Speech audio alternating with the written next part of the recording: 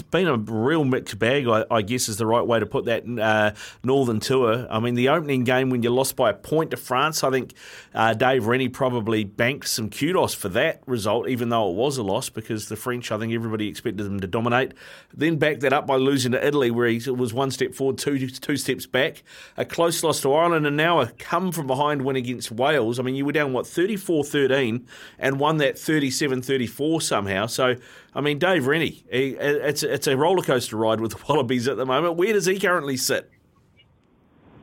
Yeah, look, I think firstly you've got to recognise what a backs against the wall victory that was, and that's one that'll go down in history as a really gutsy Aussie win.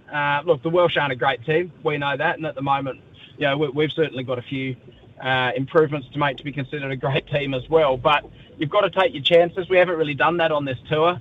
We were really fortunate to beat Scotland in our only other win on tour when Blair Kinghorn missed a pretty kickable penalty to win it for them right at the end.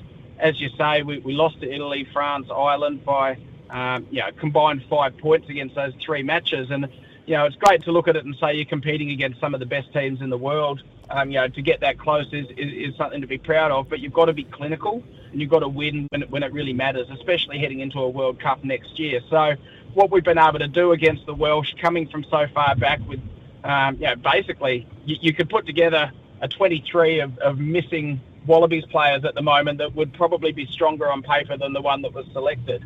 And that's across injuries, but also across our players who weren't eligible for selection due to this being outside the test window. So your Marika Korobettis, Bernard Foley's, Will Skeltons, you throw in all your injured players and all of a sudden, there are fairly mitigating circumstances that have us sitting in the position we are heading into the World Cup.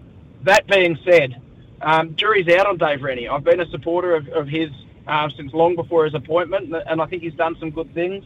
But there's a lot of uncertainty around, particularly selection. No more so than in the halves, where certainly there's been no opportunity for someone like a Tate McDermott to get any continuity. Someone who almost all Aussie rugby fans think is a real point of difference in that 9 jersey and a real live wire. And if he's not starting, should certainly be coming off the bench every test.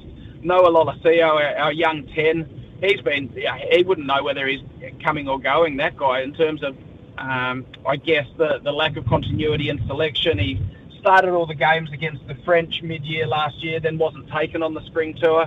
Then he started all the games against England this year, barely featured during the Rugby Championship, and he was left on the bench last week against the Irish, and then Ben Donaldson, a one-cap rookie, picked ahead of him to start against Wales. So things like that, you look at the situation and you look at a Noah Lolosio, you look at a Tate McDermott, there's a few other, a Harry Wilson who wasn't taken on the spring tour, is probably the best performing back rower for Australia in Super Rugby. And the coaches have got to trust what they see in front of them every day in training. I get that.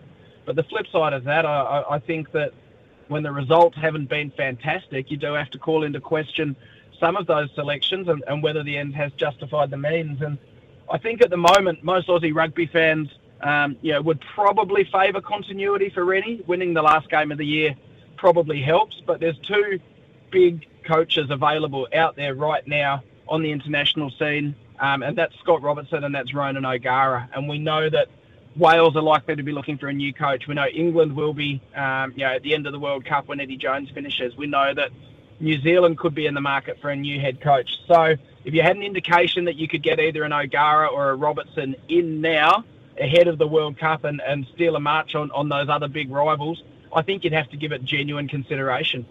Yeah, it's going to be an interesting one. We'll keep an eye on that, mate. We'll ask you about Eddie Jones coming up shortly as well. We'll just take a break now for the latest in news and sport with Aroha, and then we'll come back with more from the other side of the ditch.